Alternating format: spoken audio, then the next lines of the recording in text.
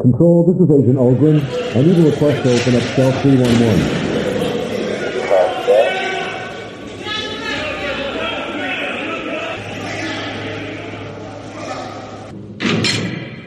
Free Me Podcast.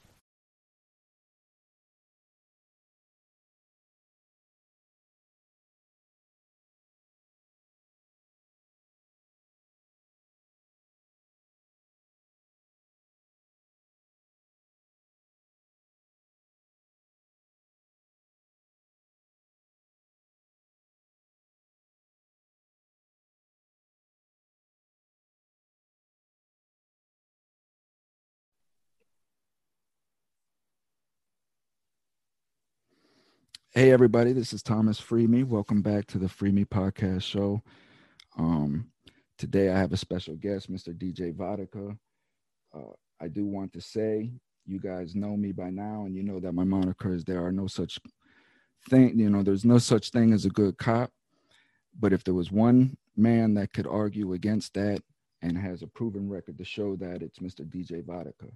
Now I have been reading his book, The Green Wall, the past couple of days, and what I appreciate the most about this is the fact that it's completely unbiased and transparent, just from an officer's point of view, and just even down to the naivety, which I'll get into some of from the aspect of a convict. So without further ado, introducing Mr. DJ Vodka. Hey, Thomas, thanks for having me on and connecting. We haven't done it in a couple months because you were trying to reach out to me. But yeah, I just want to share you my story and my career within the Department of Corrections in California and what I had endured and what I had to do and just stand up to do the right thing. You know, this is a serious subject. Prison reform in the United States is a huge topic right now. And there's a lot of good officers in there, but there's a lot of bad officers in there. They make it hard on people who want to do their job. And I was one of them. You know, they made it hard on me I wanted to do my job, but I stood alone, you know, and I had to do the right thing. And it's all about the human race, you know, and that's how it came upon. Well, and that's what I'm going to kind of want to delve into a little bit as well, because, you know, me being the convict I was, I associated with the police very little, but I knew that they had a job that they were there to do, and I didn't want to interfere with that as little as possible. And as you describe in the book, like some of the interactions and the training that you go through is completely true, you know. So again, the transparency is remarkable, and I appreciate it greatly, because I am a man of truth at this moment, and I really want the citizens to understand the truth about us inmates, the truth about officers, the truth about our police, our system, our criminal justice system, the truth about prosecutors. And the only way to do that is to be like how you were in this book, just completely transparent, open about what you saw, and you gauged it logically against your upbringing and what you were taught from your parents, you know, and it just didn't add up. And you knew that you had to say something because honor meant something to you, right? And it still means something to you, apparently, because this career that you wanted so badly for yourself, you've sacrificed in the name of truth and honor, and I respect the hell out of anybody that is willing to make that sacrifice in the name of truth. So yeah, Thomas, you know, I mean, my childhood was awesome. You know, my dad was in the military. He retired out of the military, and I grew up in a small community in California, in Camarillo, California, which is about 50 miles north of Los Angeles. And you know, I always wanted to be some type of in law enforcement. I was really intrigued. I used to do ride-alongs with a guy across the street who was a deputy sheriff, and you know, when I was a teenager, and I wanted to get into this career. You know, I really wanted to get into it. And shortly after I graduated high school, I attended a junior college in California, Moorpark College, and played college basketball there, and then got a degree in criminal justice. And went on to a school on a scholarship for basketball in Texas. And, I played there for about 6 months a year. I sort of got burned out, and then I came home and I joined the United States military. I went because law enforcement at the time, there was a hiring freeze for everything. They weren't hiring back in the 80s, 83, 84, they weren't hiring. So I entered the United States Army, and I was stationed at Fort Bragg, North Carolina. And I was detached to a Green Beret unit, Special Forces unit at Fort Bragg.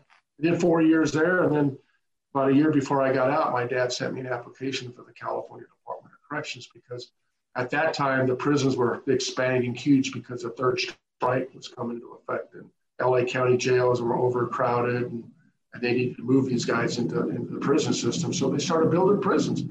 And when a year before I got out, I filled an application out, and about 2 months before I got out, I had a test date. I had to get home, and I started testing for the Department of Corrections. And after I tested, I got hired. And my first duty assignment after the academy at Galt, we did an academy for 6 weeks, but now it's like 16-week academy. I ended up at the famous Corcoran State Prison. I activated that prison in 1988, and that's when my career started. So was it that you wanted to get into corrections because you saw that you could fit in there and do something, or was it that just corrections was a government job and you were leaving one government job and filling in with another? Well, I was young. I mean, I was 25, I think, when I went in, 24, 25. And yeah, I just wanted a job. I wasn't thinking that mentality. I just wanted to get in and get a good job, a good paying job that would benefit my career and my life later on in my life. So you had no idea of the hell that you were getting ready to get into? That's correct. No idea. I mean, when I was a fish, and they call us the fish, and the inmates and convicts, hey, there's a fish walking, here's a fish, and you guys, let's test them, let's see if we can get on them and get over them, maybe they can work for us or whatever. And I didn't adhere to that, but you're coming in that academy, you're coming into an environment with these guys, convicts, have been doing time for practically their whole life before you even born, and they want to try to work you, and that's what they call you, a fish. Well, that's what I want to share a little excerpt out of the book. So you quote here, you say, "I can remember the night before my first day as a yard officer. Out of the tower on the ground amongst the inmates, I couldn't sleep. I kept going over in my mind all the warnings I've been given by the academy instructors about dealing with inmates. Don't tell them anything about yourself. Don't wear your wedding ring. Don't talk about your girlfriend or your kids, what kind of car you drive, where you live, nothing personal. They've got friends on the outside. They'll remember you for years. They've got nothing to do but watch you. They can read lips. They'll never let up if you look like a victim. Never show fear." Now, this is what was instilled into you at training, right? So you're going on as a naive kid into this gladiator type arena, and this is the mentality that they tell you. After all the years of spending as a corrections officer now, do you still believe in this training, this ideology? Well, because Thomas, I do believe in that for a reason, because in the academy, they drill that into your heads, don't share information, with, as far as, that information you share. Like, the thing about the wedding ring, people wore wedding rings and all that, but, talking to them on a personal basis and letting them know where you live and what kind of car you drive and all that. Yeah, we were trained that way, but the officers they lose that training thought when they get in, and they do discuss. Some officers do discuss their personal lives with the convicts and inmates and all that. They have that rapport because they trusted the convicts and inmates. But then again, some of the convict inmates wanted to get information on them because later on it can come back and bite them on the street. So it's a pick and choose type of thing. That's who you want. I was comfortable around the convicts and inmates, and I shared them, much as information I could, but come to my personal life, I didn't share who my family was, what my wife was named, that kind of stuff. But I told them where I grew up at and what I did. I mean, they're human. It's not like, I want to keep everything confidential for them. But they do install that in the academy. So then you continue on saying, in the morning, I unwrapped my brand new Class B greens so I'd look the best. The shirt was straw colored with a departmental patch on the shoulder. The twill pants were olive, not drab olive like the U.S. Army, but lush olive with a gold stripe down the seam. In my shirt pocket, I placed 2 gold pins that matched the pants stripes exactly. I pinned on my badge and my most proud possession. And then you go on to say,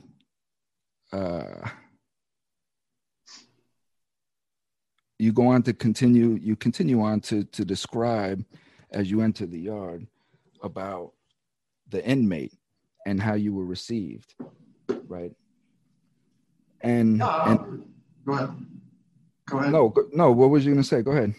No, yeah, I always like to be highly clean, highly decorated, highly groomed, highly professional, that even to this day, I'm that way. I wore, that was our Class A uniform. That's our Class A with the piping down the side, our gold pins, I wanted to be professional because that's the thing I perceived on the inmates who saw me as being professional and not a slob or some guy that doesn't take care of themselves. And we had officers like that came in there with the wrinkles on the uniforms, boots weren't shined, that's how I perceive. That's how I wanted to perceive me. I'm glad you said that. So let me break all of this down from a convict side now. So I'm specifically talking about Marvin Lloyd and how he received you in the book, right? Mm-hmm. So I'm putting myself in that, and I'm looking at you, and I'm walking, and I'm seeing this guy come in, pressed to death with his belt, got his confidence from his new uniform. This is how we're looking at him. So yeah, to us, it's funny because we're sitting there and just like how you say, man, like, look at this fish, man. He has no fucking idea what's going on, and there's so many different angles because like, yeah, now say I'm sitting in my bed and I'm thinking about it last night and I'm like, let me think of a scenario how I could use this fish, right? There's the scenario of this fish so the viewers can understand how we think as far as convicts and how we would use Mr. Vodka's naivety in those moments. So we see this guy, he's coming in. We know that he's bolstered up with his new uniform and his pens are all aligned. I mean, we spot all of this stuff, how shiny his boots are, because one, this is a new person coming into our environment, right? First and foremost, as you just described about the clothes and the demeanor, first and foremost, when you're coming in the way that you're coming in, we already know. First, we're going to say, okay, this guy's a fucking walker, right? Here's a guy that takes his fucking job. He's got pride in his shit. He's going to be walking the unit. He's going to be harassing us. This is the first thing that we spot about you, right? And see a cat like me, because I was never a quote unquote speaker. I was always somebody that was always referred to, right? And I had very, very manipulative ways because I was always a smooth talker. I'm a very articulate person, and I'm very observant of the wedding ring and things like that, because these are things that I use to break the ice with officers to extract information from them, as you say. So I see you go into your office, I'll step to you. Hey, Vodka, what's going on, man? You're new on the job, huh? You're going to respond, hey, and I'm going to detect that nervousness from you. Now, I know first and foremost, if I have weapons that are planted in or another gang, let's say, has weapons that are planted in a storage department that maybe the head orderly that's part of this gang only has access to that storage, I'm going to know that Vodka really doesn't know that. You know what I mean? And I'm going to take advantage of his naivety by stepping to him. Hey, how's it going, officer? Listen, I'm an old con in here. Listen, this is a quiet dorm. And I'm just going to break the ice with him and appear to him like I'm trying to help him ease into his job. You see what I'm saying? And then I'm going to throw something out there, maybe in that conversation or later, depending on how the conversation goes. Hey, Vodka, listen, I need to get into the storage closet real quick. You know what I mean? Do you mind if I get in there and grab some bleach or whatever? A lot of times, because I've already stepped to him in this demeanor that I stepped to him, he's going to say, yeah, sure, you know, because he's also trying to break the ice with the inmates as well. So these are some of the instances where when we see a quote unquote fish coming into the institution, we will use that against them as well. And I paint that portrait because this a lot of times is how these guards get burned themselves, because they'll come in like Vodok will come in and he'll open the storage unit and we'll have the weapons taken out or whatever. And then a whole situation will ensue from there that'll go all the way down into custody, why he opened the door as such, and so on. So that's going to sever those burns or sever those ties between trust between guards and inmates. This is how that occurs. Would you agree with everything that I just said? Yeah, but then again, after that trust, you know, I have that trust in you, you know, I mean, just because I wear the uniform, that's material. That's all material. I don't care about that. It's how we talk to each other, how we have set that demeanor, how we talk to each other. And yeah, you know, I mean, we're new on the job, and sometimes we'll turn to our partners who have time and, you know, been partners for a few years. And usually we ask them and they say, yeah, go ahead. You know, our partner, senior cops, will say, yeah, go ahead, go open the door for him. He's a good guy.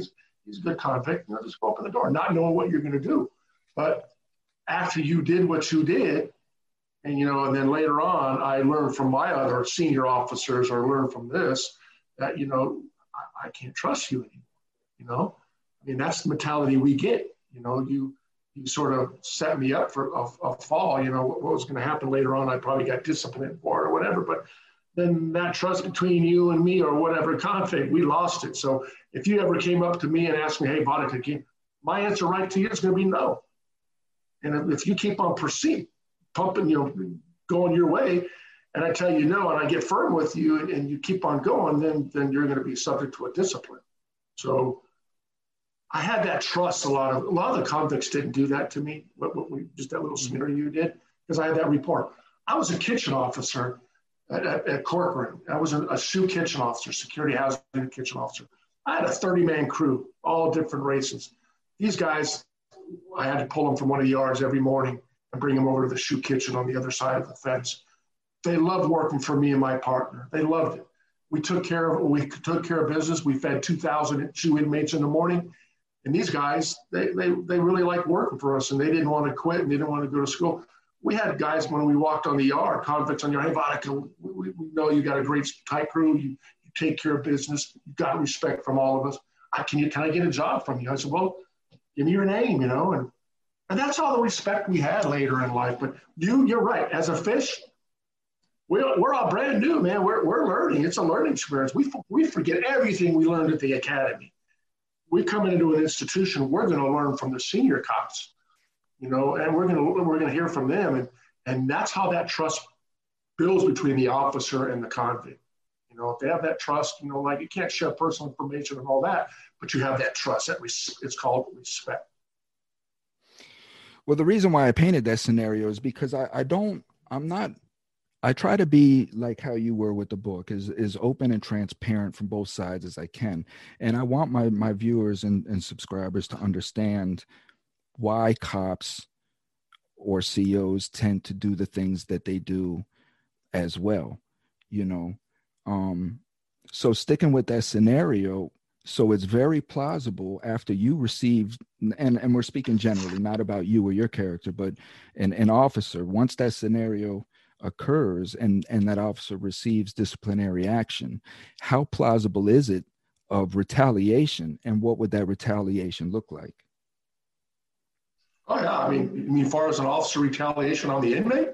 On the inmate that got him in the trouble to begin with. Oh yeah, he's gonna do it either the illegal way or the right way, and he's gonna make that convict or that inmate life miserable during his time. You know, he's not going to trust him. Everything he wants is no. he's going to bird eye him. He's going to watch him every minute he does something wrong. He or she is going to be on top of him and just put discipline on him. And sometimes these cops and officers would actually just keep on drilling until the inmate reacts and physically assaults them, And then when they physically assault them, then that inmate's going to end up going to ADSAG and SHU and doing more time. But the officer provokes stuff. There's a lot of officers and cops that provoke stuff. Just because they wear a badge, they can do no wrong. Well, there's a lot of officers and staff that provoke inmates, and they shouldn't do that. And the inmates, they have nothing better to do. They're doing life or time, and they're going to assault the cop, either, beat him up, stab him, kill him, whatever. But that's going to happen. I appreciate you saying that, and you seem like you're reasonable and you're logical and you're of sound mind to me. So within saying that, let me ask you, how much mental health is affiliated with the prison life, as far as just the administration, the staff? I mean, how many unstable individuals have you ran across through your career? You mean officers or inmates? Everybody intertwined within the prison structure. As far as the officers, would you find it true that a deranged psychopath, that the prison scheme is a breeding ground for psychopathy, is what I guess I'm trying to say. You'll have officers that'll go get a job because they know that they can go in there and just beat on inmates, and then of course we have inmates that are inmates because of some of the atrocities that they've done, and then, the sadist warden that allows all of these things to occur. How much of that have you seen in your career? Well, it all talks about in the book, Thomas, the green wall. That's where the green wall comes in. These guys are, sadists. They have the controlling of the warden told them to put fear and intimidation into these inmates. You do what you got to do. These convicts and inmates aren't going to run my prison. And these officers had mentality. Your book covers one prison or two, or, just several prisons. So is this plausible in prisons all across America? Is there an untold amount of green walls going on? Yeah. I do a little research. There's stuff going on all across America. You read all the time about officers abusing inmates and killing inmates, and officers being walked off the prison grounds by the FBI or federal or termination. But it's these officers. Yeah, it's an ongoing problem, an ongoing issue, and it has to come to a cease somewhere, because it's getting out of line. And I'm just surprised I haven't seen a full-blown riot or a takeover in the California Department of Corrections, because these officers are doing wrongdoing on convicts and inmates that have real bad mentality, and they work them because they know they're not going to do no wrong. Because who are the courts going to believe when they take down an inmate? Who are the courts going to believe? They're not going to believe they're going to believe the officer before they believe the inmate. I mean, come on, that's just a given, and that's why they have these. And again, I appreciate you saying that, because again, what we're doing is we're exposing what media's part in this, and just how you said, the stigma that because you hear that there's a riot going on, that the inmates are out of control, we're animals, and we need more enforcement, more lockdown, more ADXs, more supermaxes, things of that nature. And media uses that to create the stigma in the people's minds, so they pass these bills, and it's all accounted for. And what I'm trying to expose is the fact, like the Lucasville riots that I'm covering on some of the other episodes, and now as you just described with these riots, is inmates. Listen, man, we don't want no problems. Our life is fucked up enough as it is. We're separated from our family. Our thought process is fucked up. Yeah, you have gangs that have agenda inside of prisons, but for the most part, people are really trying to correct their lives. They just don't know how to. And we're put in these situations where we're dealing with these guards being dicks. You know, the food is horrible. The way that we're treated and talked to is horrible, and so on and so forth. It creates animosity to the point to where, like, you know what? The only way that we're going to get attention about what's going on inside of this prison is to start fucking bucking. You know what I mean? And hopefully we can buck enough to where we get news media coverage, and then we can get some. This is how we think, and these are some of the things that we discuss and we talk about, because it doesn't stop. The food doesn't stop.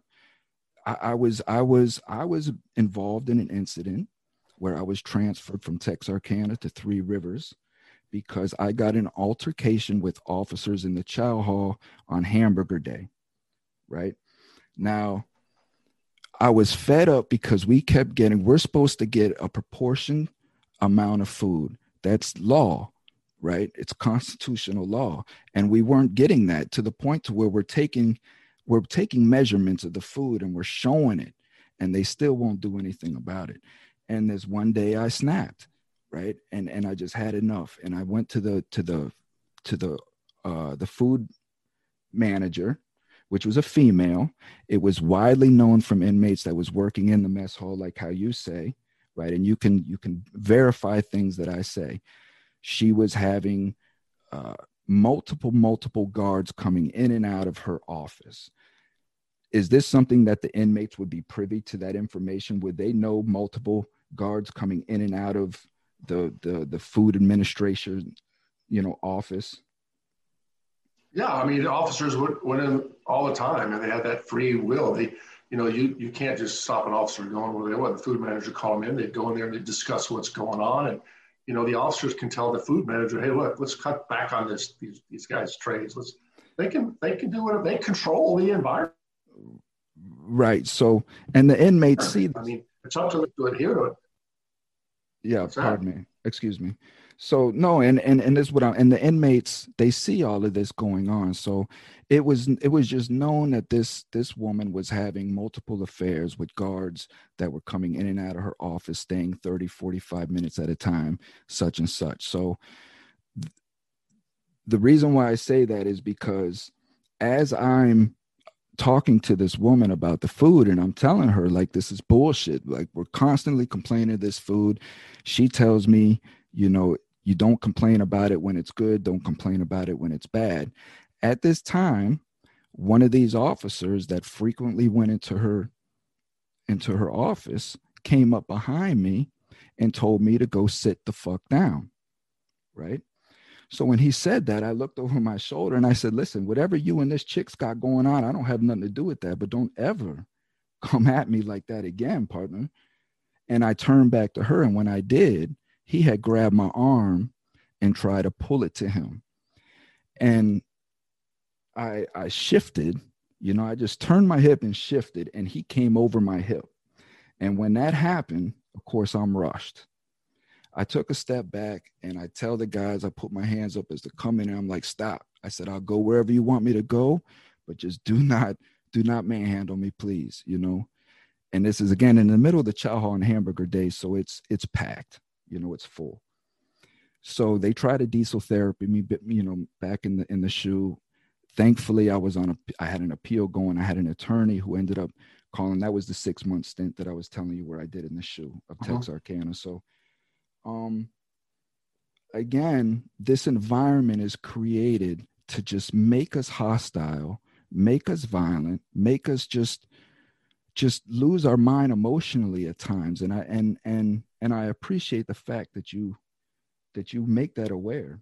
Well, you know what, Thomas, just like you're saying, I mean, I've seen situations later on when I was a senior cop, I had a lot of time in it, and we had brand new officers coming in from the academy, and these guys are brand new, and they're coming on the yard, and we're going to go and train them and all that. And I had a prime example. We had an officer, I forgot his last name, it could have been Garcia, Smith, or whatever, and we told him, hey, you treat respect, give these guys respect and all that, you're going to get respect back. The minute you talk down to them and you throw them on the wall and you try to be Mr. Macho, you got a badge and everything. And I told this young guy, I said, hey, just watch what I do. Come watch how I demeanor with these guys.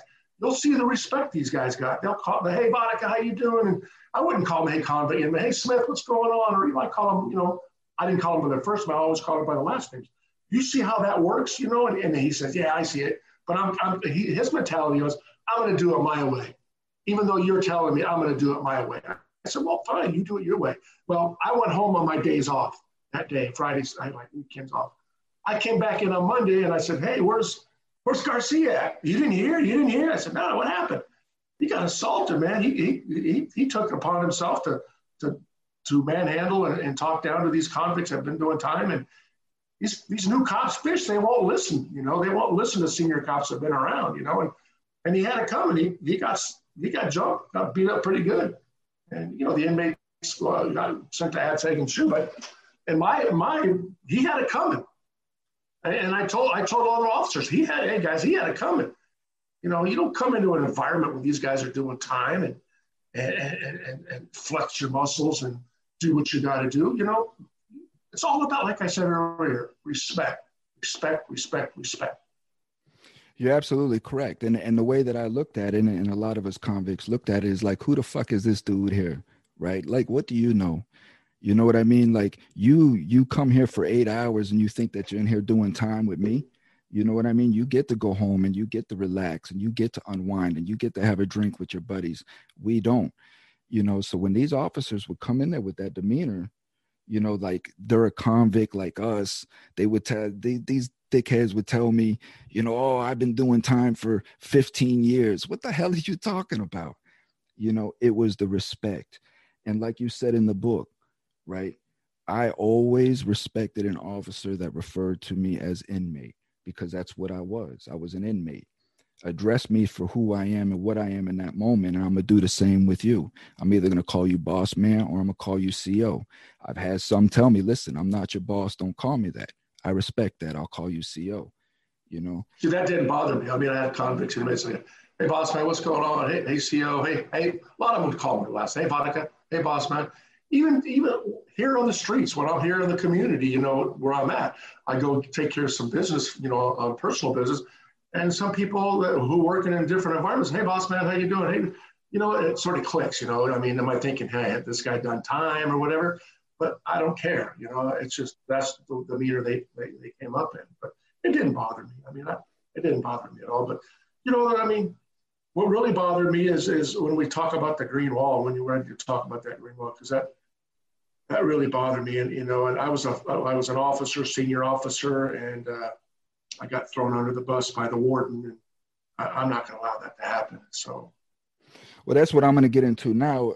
I just want to establish a character base of sort of your reputation within the prison and the convicts, the inmates, because it's important. Well, Thomas, I'll tell you right now on that.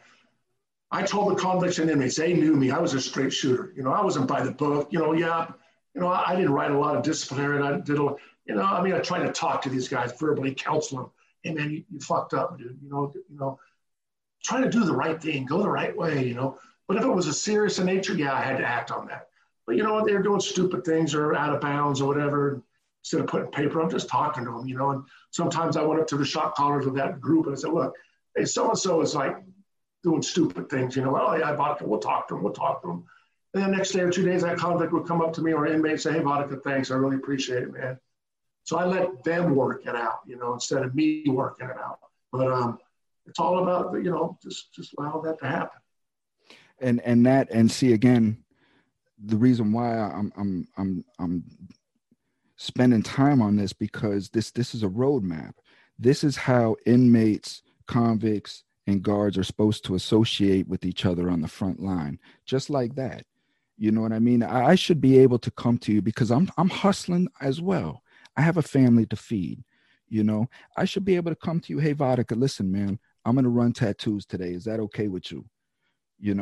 And you may say, and that didn't bother me because you know what?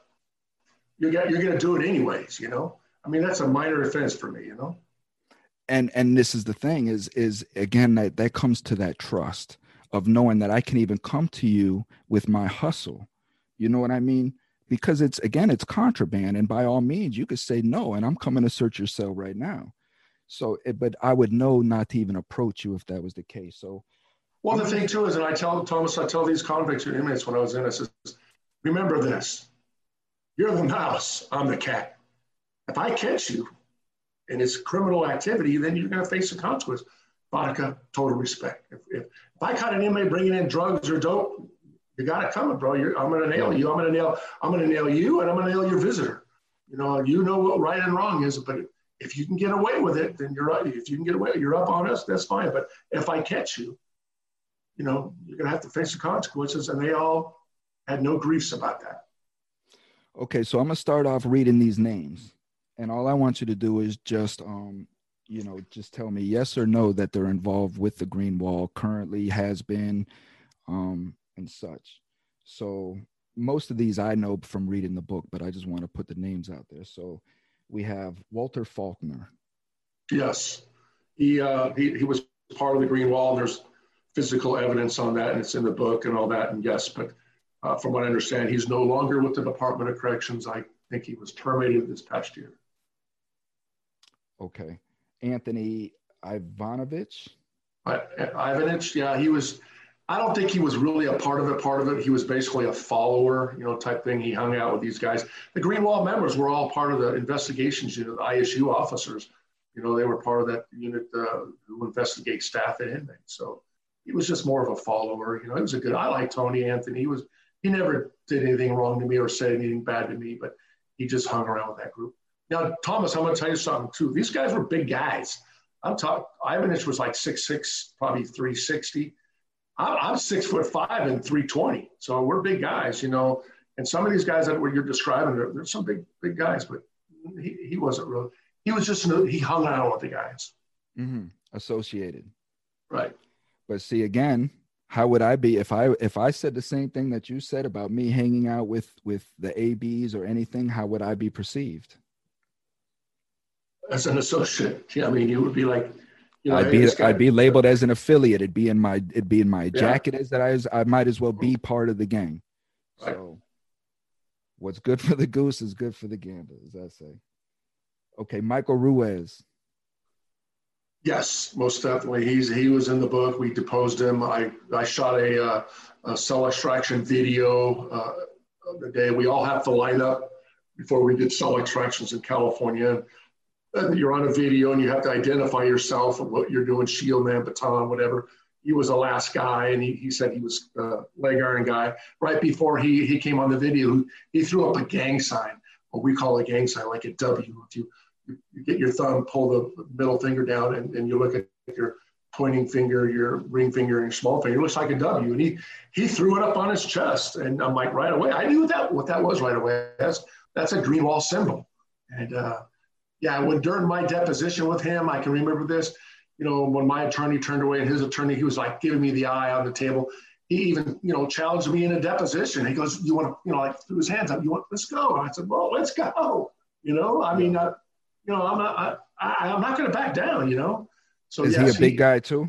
Nah, he's 5'10", probably 160 pounds, but he was all mouth, and he was Napoleon part of the syndrome. Yeah, he was part of the CERT team, what they call a special enforcement response team. They're like the SWAT on the streets, but inside, and he was gun-ho and all that. And I remember going to the range one day to do shooting and qualify. And as I was walking to the room, he did the slap to a lot of officers, like, keep quiet, because I'm in the area. And, I didn't appreciate that. So, and is he still active? Do you know? I don't know. I don't know if he's retired or all that. Okay. I don't know at this time. Michael Lashkoff. He's a good guy, Michael Lashkoff. He's a good guy. He was one of the followers, and yeah, he was associated with the guys in the Green Wall. But I don't know if he did any real criminal activity or stupid stuff. But he was a big guy and part of the ISU officers. And from what I understand, he left that prison system and went into paroles. But I don't know if he's. Most of these guys are probably they're probably retired by now because they're up in age. I'm talking 15 years ago. So yeah, these guys they're probably retired or living their lives now. So I'm not sure. Well, I don't like that. Fernando Chavez. Oh yeah, he was definitely part of the Green Wall stuff. He had some cases against him and all that, and I think he was terminated. Let me take this call real quick. Sorry, okay? Hello? Hi.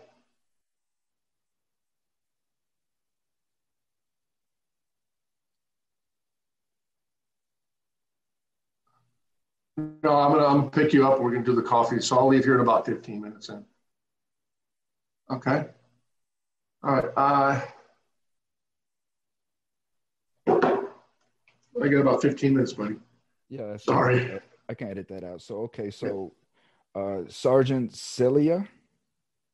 Sergeant Salai. He was the ISU sergeant at the time. I worked with him at Corcoran back in the day, and he was part of the squad. And actually, these officers brought a buck knife into him, and with a green handle on it engraved on the buck knife. Hey, this is for you from the 723. And I don't think he was just like, he wasn't a part of it or anything like that. He was just like, he knew about it, and he just, Somebody that had a certain amount of power that Greenwald could use. Oh yeah. He was that type of guy that, Okay. He's retired.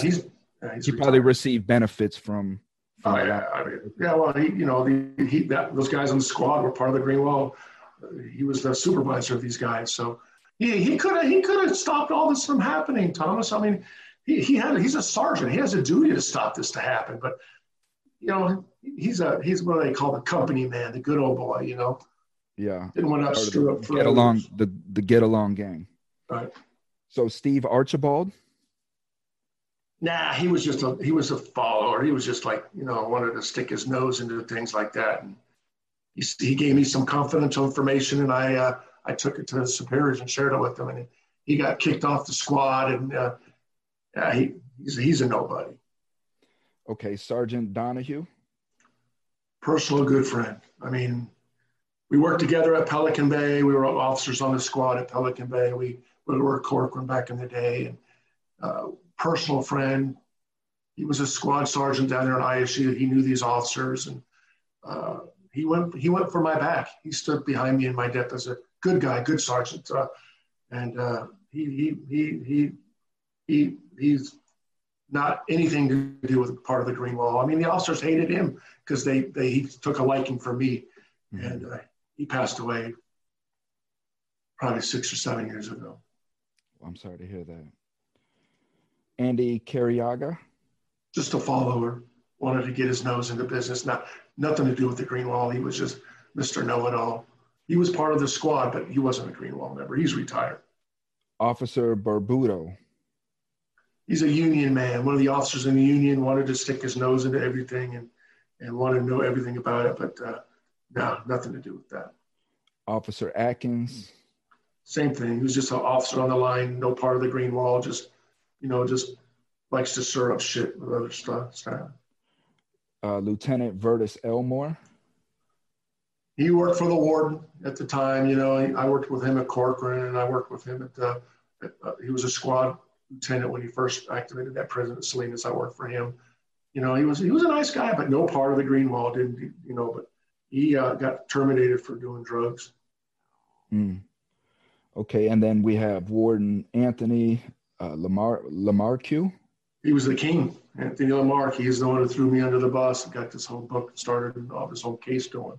I had trust in him. He ordered me to write a report about staff misconduct about the Greenwald. He called me up to the office and he asked me, hey, I want you to, I need to know all these guys who the Greenwald is. Well, sir, I work with these guys. Well, I need it, Monica. If you don't write your report, I'll have to give you a direct order. I want it on my desk Monday. So I typed up a three-page report, stamped it confidential, gave it to him. He's the one who threw me under the bus and showed these officers, Faulkner, Lashkoff, and all these other guys that I was a rat. I was a dead man walking. And I brought all the investigations into that prison and had a lot of people terminated, fired, and let go, and it started this whole ball rolling on the Greenwald. Do you feel like you're a rat? No, I did the right thing. Some people call me a rat. I don't care. I do it all over again, Thomas. I do it all over again. I like I said earlier, I wore a badge. I wore a badge to protect and serve. People are human. I didn't send you to prison. The courts did. The jury did. You guys are human. But you know what? I had a job to do, and I came up from a great upbringing. Morals. My parents instilled in us. If you do the right thing, you always you look at yourself in the mirror and you do the right thing. You wake up in the morning and feel good about yourself. And that's how I learned that as a child. Let me say this, and this is coming from somebody that took a code, lived by the code, went to trial, never ratted on nobody, walked through prison not ratting on nobody, don't believe on ratting, hate rats with a passion, right? I was ratted on in my trial by my friends growing up, all of these things. I know what a rat is. I know what a snitch is, right? Correct. When you have an individual, and again, this stuff needs to stop, because again, it's just pressure being put on people, just normal American citizens that have a code, have an honor, and believe in an American way of life, right? These are citizens that want just peace. Me being a criminal, I know that there are citizens out there like this, and it's up to me to avoid these people. Why? Because I know these people will call the police on me, because I know that these people will tell on me. They're not rats. They're just American citizens, right? They're just concerned citizens that see something wrong going on, and they're calling the police. They're doing what they're supposed to do. What you did, I would never call you a rat for. What I would call you a rat for is if you were involved in it any kind of way. If you were part of the Green Wall, if you were exploiting inmates, if you were capitalizing off them, if you're living in a big mansion from, dealing drugs to inmates, things like that. And now you want to turn around because an investigation's out and you want to turn around and sell out your compadres. That is a snitch. That is a rat. That's correct. And I never did that. These officers knew who I was. I came from Pelican Bay, a squad and all that. They knew how I operated because I worked there for years with them. They had no trust in me, no part. And they knew if they did something wrong, I had to report it, and I did. And no, they would recruit who they knew they can recruit. They'd have parties off prison grounds. They call themselves the 723. The seventh letter of the alphabet is G. The 23 is W. They call them the Green Wall. Some of these guys tattooed that on their bodies and all that. And let's say they had a party they want to have a party off duty at somebody's house, and this July 7th is a Friday. That's when they'd have a party. They'd meet groups of them. They would go there, drink beer, have a good time. And they'll have their little meetings, and they'll say, we need to target so-and-so. We need to target Thomas. Let's get him, because he's going home in 2 weeks. He hasn't been home for 20 years. He's already got 2 strikes. Let's go get him. So they waited like 3 days before he was getting ready to parole. They pull him out of the cell, handcuff him to the rail. They'd go in, those guys in the squad that you mentioned earlier, and they'd plant a weapon in their cell. Well, come on now, this guy's he's going to get 3rd strike. Now he's not going home. The courts aren't going to believe him. They're going to believe the cop. And these guys had that mentality. They are the most feared prison guard gang in California. I mean, if other institutions throughout the United States see this and hear this, and officers, they're going to start forming their own little gangs. It all started in California. Well, before we disclose this here, and I would love to connect with you again and maybe get updates or whatnot. But where is this at as far as the investigation? What do we need to do to go after these individuals that capitalized off all of this, that are living in their retirement and their plush life? Well, everybody in my case, that's we can't go after them anymore because they're done. But the ones that are happening now, the new millennials. After I testified in the Senate hearings at the state capitol on July 21st, 2004. All hell broke loose. But then after I did my book and investigations, people lost their jobs and terminations and all that. It went underground for about 10 years. Now you have these new officers coming in, the millennials. These guys are coming in. They heard about the Green Wall. They taught them in the academy. They told about the Green Wall. They told them in the institutions. And now these new millennials coming in, officers, and they're starting to form this Green Wall again. And New Folsom State Prison up in Sacramento, a huge investigation going on, with the feds and the state agencies and all that, because it's an ongoing issue up there. There's been an inmate up there not too long ago. He was shackled and handcuffed, and then 2 officers, part of the Green Wall, took him to the ground. And 2 days later, he dies in the hospital, because they took him on the ground for no reason. And then an officer that was part of the ISU unit exposed corruption, and then he couldn't handle anymore, and he went home and committed. They say he committed suicide or died, but they're linking that into the prison. These officers maybe gave him some fentanyl or whatever. But he went home. There's an ongoing investigation. In San Diego, the RJD State Prison down there were officers and Hispanic inmates took on officers. They were beaten down there. A lot of officers had to go out in ambulances and all that, probably 6 months to a year ago, and they were throwing up the green wall stuff. And now the changes are happening, Thomas. The federal feds came in, the federal judges came in. Now they have to wear body cameras. Officers now have to wear body cameras in California, which is never heard of. They didn't want to do that, but now the prisons are under federal control now. Yeah. And I know where that leads as well, because most of my time was up under the feds, and yeah, you got to wear body cams. Police have to wear body cams. We see all the shit going on with that. You know what I mean? Again, it's just pacification, because there was an onslaught of public outcry coming about the prison system out there. Now, some of my biggest supporters and fans, listeners, are from San Jose area, right? And a lot of my listeners are prisoners, and they've heard of the Green Wall, Thomas. I guarantee you, if they've been tired, some of them have already reached out to me. Trust me. Yeah, and now they're hearing it from the mouth of the person who exposed this corruption in the largest prison system in California. And this is why I'm bringing you on. But the most important point I'm trying to make is inmates have been affected by this. As you said, these guys have planted weapons on inmates that are looking at third strikes, and got a third strike because of what these fucktards have done. You know what I mean? And I want to know who those inmates are. How can we get those things reversed? Is there any way that these guys that have suffered and are still in prison, that could have been home many years ago because of this corruption, can we do anything for them? Well, yeah, if the inmates reach out to the lawyers and all that, there's lawyers out there in California. Okay. Do you know any of these attorneys? I've got some of them. I can't give you their names right now, but they've been in contact. There's a couple lawyers out of the Bay Area, couple lawyers out of the Sacramento area that are representing inmates as we speak. Okay, I want to get.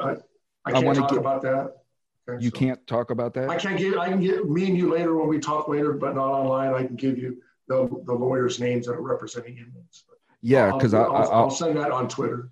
Absolutely. Thank you. Because I'll add links into it so these guys know how to contact if they've ran into the green wall. Any of these officers that I've mentioned that was confirmed by DJ Vodka, I will be putting a link for you guys to connect to. Well, the thing is, too, you know what's sorry, Thomas, is after I wrote my book, I self-published it in 2000. I control the rights to it.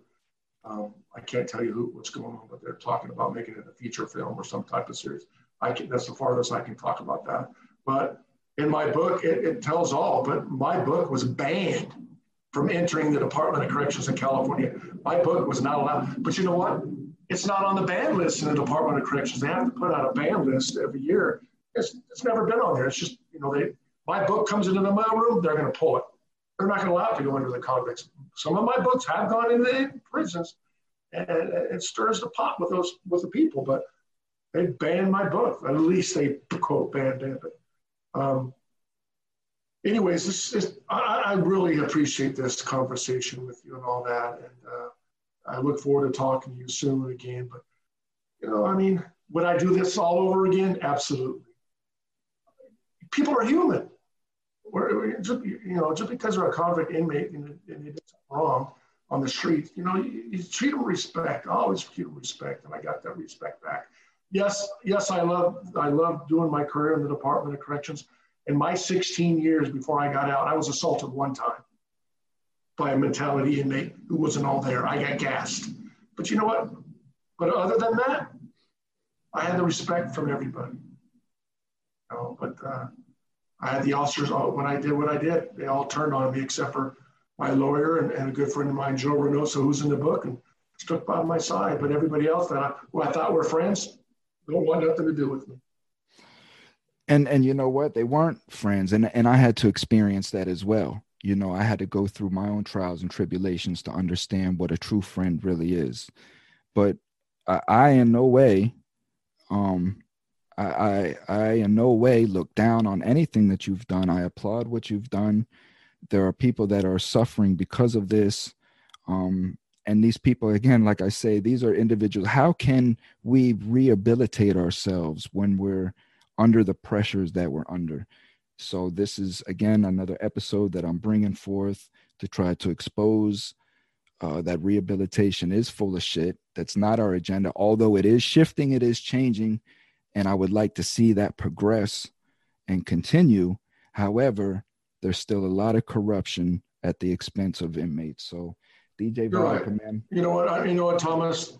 I appreciate you putting that book out there and all that. And I think everybody who listens to your podcast or your viewers, you know, I'm promoting the book, whatever, but read the book, because once you read the book, you're going to say, yeah, he did the right thing. Those fuckers, you know. Yeah. So the book is very powerful. No, it is. And my listeners had the Free Me TV stamp of approval, because like I say, I try to bring unbiased honesty to my listeners. And that's what you've done with this book. Whether you like COs, you agree with them or not, this is just a transparent view from a CO's eyes that really just wanted to go in and just do good and be just, and what he found. So it's worth the read just to understand what's really going on inside our prison system. So once again, thank you for being you, doing what you do, having the courage to stand up, the sacrifice, everything that you do in the name of what's right, partner. Thank you. You know, Thomas, and I really appreciate that little graphics you did on YouTube. That's a killer thing, man. That was awesome, bro. I tell you, I'll be a designer. But you know what? Anytime we need to do this again, reach out to me, okay? Absolutely, partner. You take care. Stay safe, all right? Buddy. Bye-bye.